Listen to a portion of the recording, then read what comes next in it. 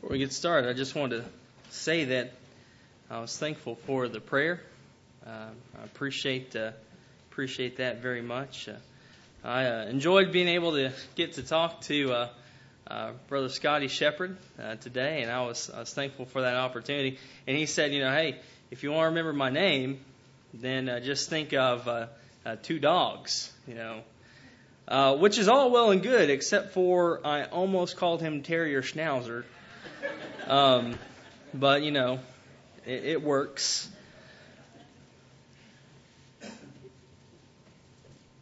You look on the news these days, and there's a lot of things that are going on, a lot of bleak things that are just terrible. And, man, it can be a little distressing, that there are people out there who would just kill people just to kill people. I know that they have in their religion, this is part of it, I realize that. But the taking of someone's life, just to take it so lightly, is just beyond me. And so, you look at the news, and the world has to sicken you. And, our society really does, even in America, we may not be telling each other religiously to kill others, but, in our society, it just really needs to change. We're not living right as a whole, just in general. And so, I think about this, and I think about people needing to change. And, over the past few years, I've come up with a list of 6 people that if, these 6 people, if they were just gone, let me just be frank. I mean, if these 6 people went to hell, this would be a better place. And now I know what you're thinking. You're sitting there going, but Matt, you don't want anybody to go to hell. We can't do that. Now, I know what you're saying. Now, see, I don't want anybody to be eternally lost, but I'm just thinking, if these 6 people just went for 1 minute just to see what it was like, how that would change their lives. Yeah, I want to talk about that. What is hell like? What is hell like? In Matthew 25, verse 30, it is mentioned as a place of outer darkness, where there will be weeping and gnashing of teeth. In 2 Thessalonians 1 and verse 9 is a punishment of everlasting destruction. In Mark 9 and verse 44, it is where the worm dieth not, and the fire is not quenched. Now, I'm going to name off these people, and you can go with me. I'm going to start with myself. Preachers. Preachers, if preachers could go to hell for just 1 minute, what would change? I guarantee you they would come back and they would preach with power. They would look at Romans 1 and verse 16, for I'm not ashamed of the gospel of Christ, for it is the power of God unto salvation. They would teach that, and they would be as powerful as the word is. They would teach that word and let that be the power of God to the people. They would teach with passion. I know maybe this is not as prevalent among members of the church as it is among preachers, but I know that there are preachers out there that they don't do a whole lot. That they don't go and to the office and study. And then they don't go out and visit with people. And they don't go out and try to bring in the lost. They don't do those things. I know that there are people that do that. I've met them. But I guarantee you, if those people could just spend 1 minute in a place like hell, they would understand how their work ethic needs to be. And they would teach with absolute passion. You know what they would also do? They would evangelize with persistence. In Matthew 16 and verse 26, it says, "For what is a man profited if he should gain the whole world and lose his own soul? Or what shall a man give in exchange for his soul?" You know, one soul is worth the whole world. And if the soul is that important, then every preacher should want to evangelize and be persistent in it. You know, one of the things that you think about is, when do I stop? When do I stop teaching people? You never stop. You should never stop trying to teach people. As long as people are in your presence, you are a Christian, you should be teaching. So that's the first group. Now the second. Elders. Man, think about that. Elders. If the elders in the church worldwide could just spend 1 minute in hell, what would happen? What would happen when they got back? I guarantee you that they would lead the flock. 1 Peter 5, verses 2 and 3 says, "Tend the flock of God, which is among you, exercising the oversight, not of constraint, but willingly, according to the will of God, nor yet for filthy lucre, but of a ready mind, neither as lording it over the charge allotted to you, but making yourselves in samples to the flock." We would have elders that would actively lead the flock. And I'm not talking specifically about this congregation. I'm talking to everybody. Because there are elderships out there that they're just elders to make business decisions. They don't do anything else other than that. But their job is to lead the flock. One elder was complaining about another elder that he was working with, and he said, all he wants to do are deacons' jobs. He just wants to be a servant, which is fine to be a servant. But he wouldn't take part in stepping up and leading the flock and letting other people do those other jobs. One thing that's very difficult, but elders, if they could see the devastation of hell firsthand, then I guarantee you that when they came back and it came time that there was someone in the congregation that was being unruly, they'd handle it. They would definitely handle it. Because, see, in 1 Corinthians 5, people who are doing things like that, they have to be withdrawn from. What does that mean? Does that mean that, you see in these movies where people are shunning people and they just completely don't talk to them? That's not what we're talking about in Scripture. That's not what Scriptures teach. What Scriptures teach is that, Matthew 18, you go to your brother or sister and you talk to them, you try to get them to repent. If they wish not to repent, that's when you have to take things a step further. That's when you go over and you see 1 Corinthians 5. You got to make things right for the church. Because what happens? I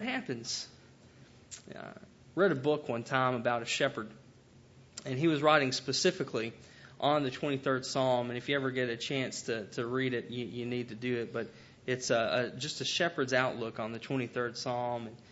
And he talks about this very principle. And he says, that there are sheep that they are always, you can go and take them to the greenest pastures. And there are some sheep that will stick their head through the fence. They're standing on top of all this green pasture. They'll stick their head through the fence and eat that disgusting, dying brown stuff on the other side. They're just stubborn. And those same sheep will, when they find the opportunity, they will try to escape. And you know what happens when they escape? Others follow. Brethren, we are the flock. And if the shepherds don't take care of the flock, many can be led astray. So it's very important. And the elders, having this experience, would come back knowing what they need to do to lead the flock of God. Not only would they want sound preaching, but they would want to make sure that everybody is living right. So we have preachers and we have elders. There are 6 of them, so what's next? Deacons.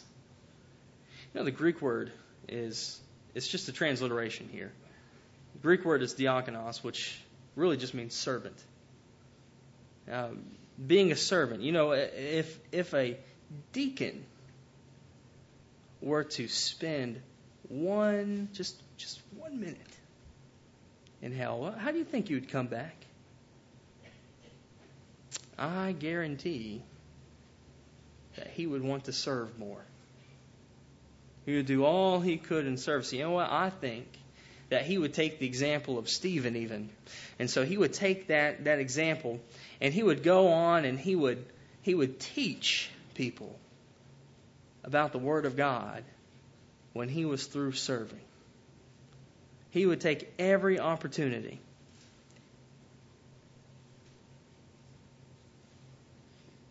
Some congregations out there, this may sound foreign to you, I hope it does. But there are some congregations out there that when it comes to getting deacons, they have several things in mind.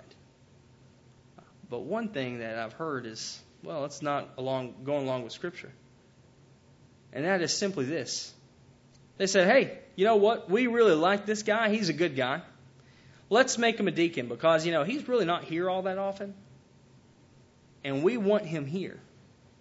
And maybe if we let him become a deacon, he'll be more involved. What do you think about that, brethren? Oh, no. That's not a part. A part of it is he's supposed to already be doing these things. He's supposed to be a servant already. That's how you know that he can fulfill that position. And so if we have to get somebody to come in and ask them to be a deacon just so that they'll start serving, they're not ready to be one. Because deacons are servants. They'll take that example like we said in Acts chapter 6 and verse 8. Stephen, after he was through serving tables, he'd go and he would teach the gospel of Christ. And we know that that is the example really for all of us because, you know, Luke 19:10, Jesus, his sole purpose in coming to this earth was to seek and save the lost. And so that's what they would want to do. Number 4, teachers. What about teachers? You know, teachers, teachers of Bible class hold a very significant role, if you ask me.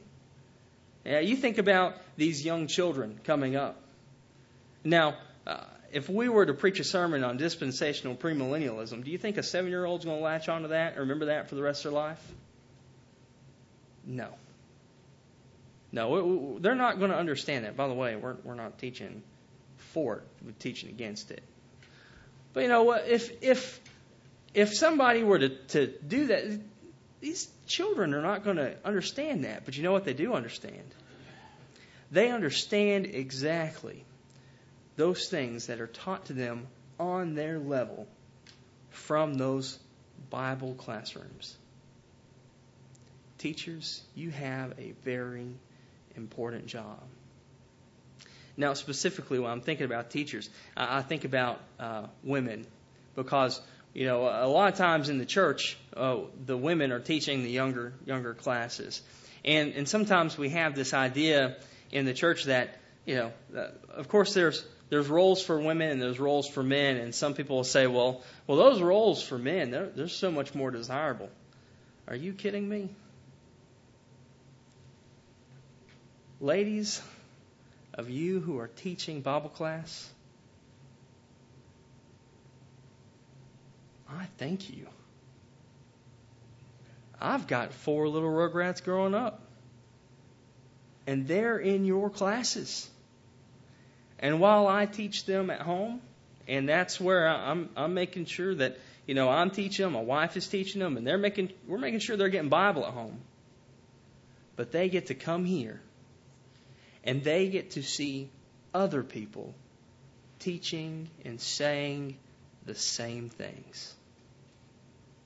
If you don't think that goes a long way, then you are sadly mistaken. Your roles in teaching, you are shaping the future of the church. Teachers, I guarantee you, if they spent just 1 minute in hell, I guarantee you they would teach the truth. They would teach the truth with all their hearts. In James 3 and verse 1, we see that teachers will receive a stricter judgment. That's a part of it.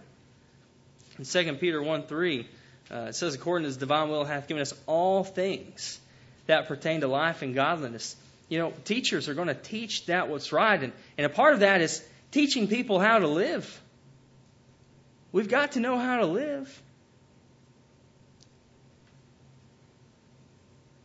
There are people that are teachers, and they spend a majority of their time teaching outside of the Scriptures.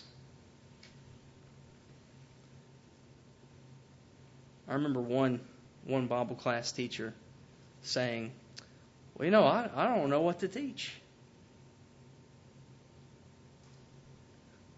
You've got a pretty big book there. There's a lot of stuff in there. You've just got to get in and study it. And I guarantee you that if you do that, you're going to find a lot more to teach. The problem with preaching, as far as that's concerned, is it's not having limited material, it's having too much. You have to start choosing what you're going to preach. Brethren, teachers are going to teach the truth, but you know what they're going to do? Before they even do that, is they're going to study for themselves.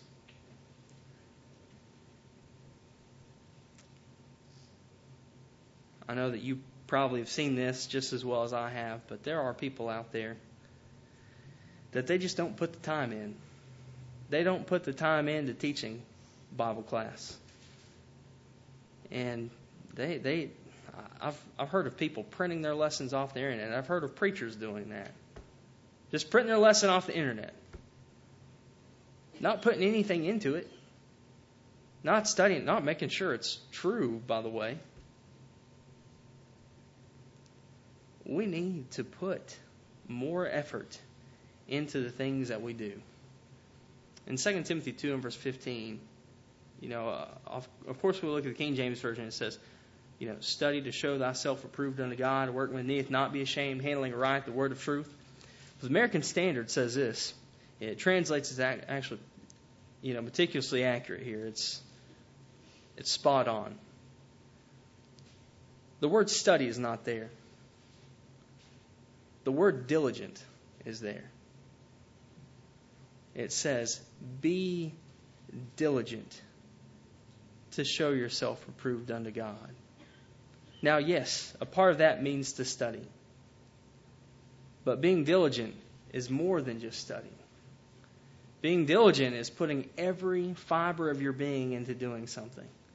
And if you're putting every fiber of your being into making sure that you're right before God, I guarantee you study is going to be a part of that. But you're going to make sure that you're living right. You're going to not limit it to study, but you're going to apply it to your life. Number 5. You've got these lists of people, and we've gone through and we've said preachers and elders and deacons and teachers. And I hate to put it this way, because I don't like these categories necessarily. But then you have just kind of members. Members of the congregation, they're not holding to a specific role, but they're Christians. And so this is the part of the body of Christ that we have not yet mentioned here.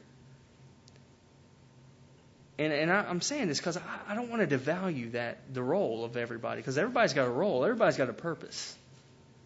But the idea here is, what if everybody else, part of the church, what if everybody else went to hell for just 1 minute?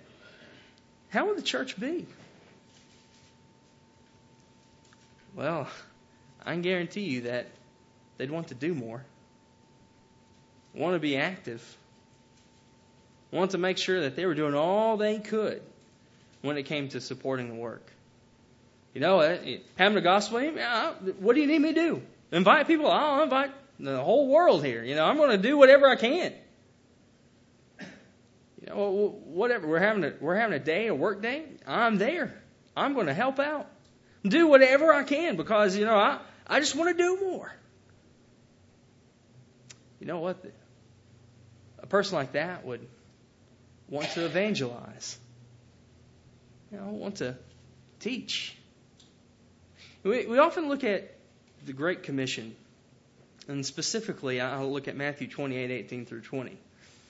And of course, you see in verse 18, Christ has all authority. Verse 19 says, to go and to teach and to baptize, and so we do that. But then a lot of times we forget to mention verse 20. What does verse 20 say? Teaching them to observe all things whatsoever I've commanded you. What did he just command? He just commanded them to evangelize. He told them to go out and reach those that were lost. And so, sometimes I remember thinking, whenever I first figured that out, it was one of those things I stumbled upon for myself, and I was studying, and I went, wait a second. This is a command. This is something that I have to do. I have to do this in order to go to heaven. Can I be more explicit than that? That we have to reach the lost. We have to evangelize if we're going to go to heaven. Everybody. Well, Matt, I'm not one of those guys. I can't do that. Well, you need to learn to. Because I didn't read any exceptions. We need to reach the lost. Now, if you can be creative on how you're going to do that, then that's fine. There's one man who wrote a book here recently, and he's brought a lot of people to Christ just from passing out that book. Maybe you do something like that, but you've got to do something. You got to get out there and spread the good news of Christ. There's people that have spent just a minute in hell. They're going to know that, and they're going to be motivated to do just that. You know what? I think also is that people, a part of the body of Christ, if they just spent 1 minute in hell, that they'd want to give more. And I'm not just talking about finances. I think that would fall in there too. But you know what they said about the Corinthian brethren, right? What did they do? They first gave of themselves. And I believe that people, having seen that atrocity, that they would give of themselves. And last, but certainly not least, the sixth group of people, if they could just spend 1 minute in hell, would be the lost. The lost. You know what? I guarantee you that if they did that, they would want to be saved. They would know the terror that awaited them if they were not saved. And so they would want to become a Christian. They want to obey the gospel of Christ, and that is to hear the word of God, Romans 10:17, and to believe that Jesus Christ is the Son of God, John 3 and verse 16. and to repent of your sins, Luke 13 and verse 3, and to confess Jesus Christ before men, Matthew 10, 32 and 33, and to be baptized into Christ, 1 Peter 3:21, and to live faithfully, Revelation 2 and verse 10. Want to do those things. But you know what? I think there's something else that those people would want to do. And that is, I believe that they would want to be sanctified. They'd want to be set apart for a holy purpose.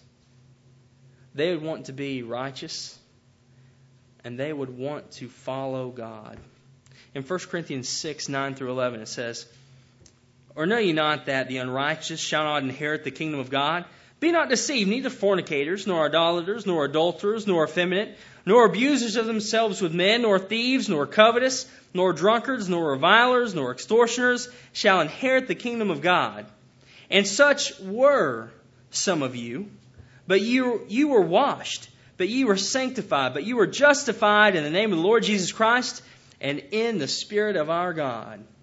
You know, I love this passage because it mentions all these different sins, and then there's the good part. It says, you know what? Such were some of you. That's past tense, brethren. You used to be this, but no, not anymore. No, because now you have been washed and you have been sanctified, and now you are justified in the name of the Lord Jesus Christ. That used to be you, but it's not anymore.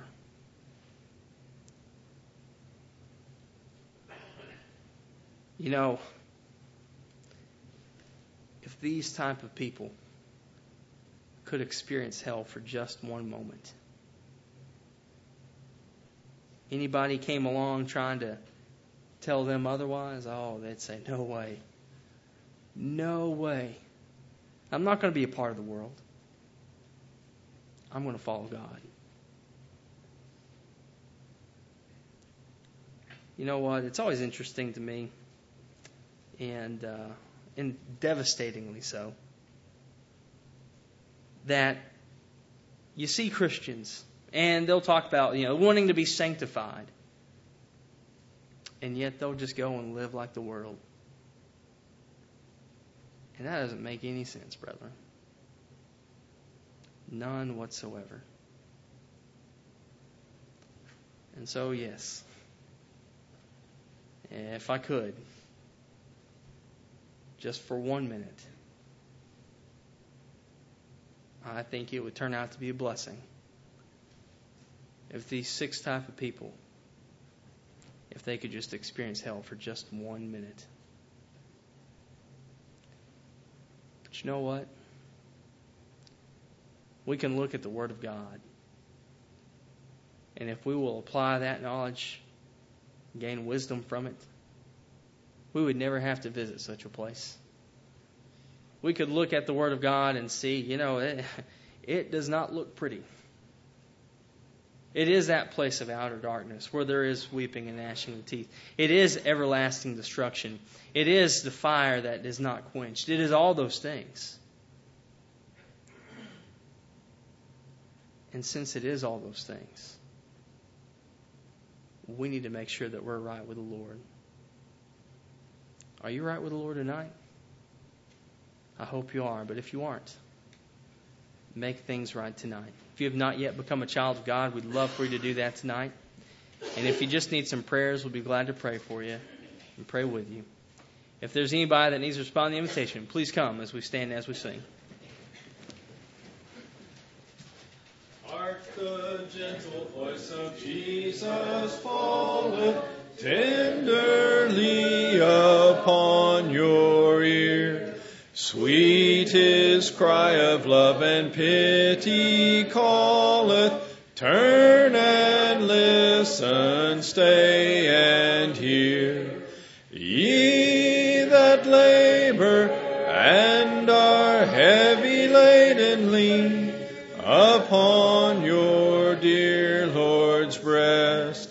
Ye that labor and are heavy laden, come and I will give you rest. Take his yoke, for he is meek and lowly. Bear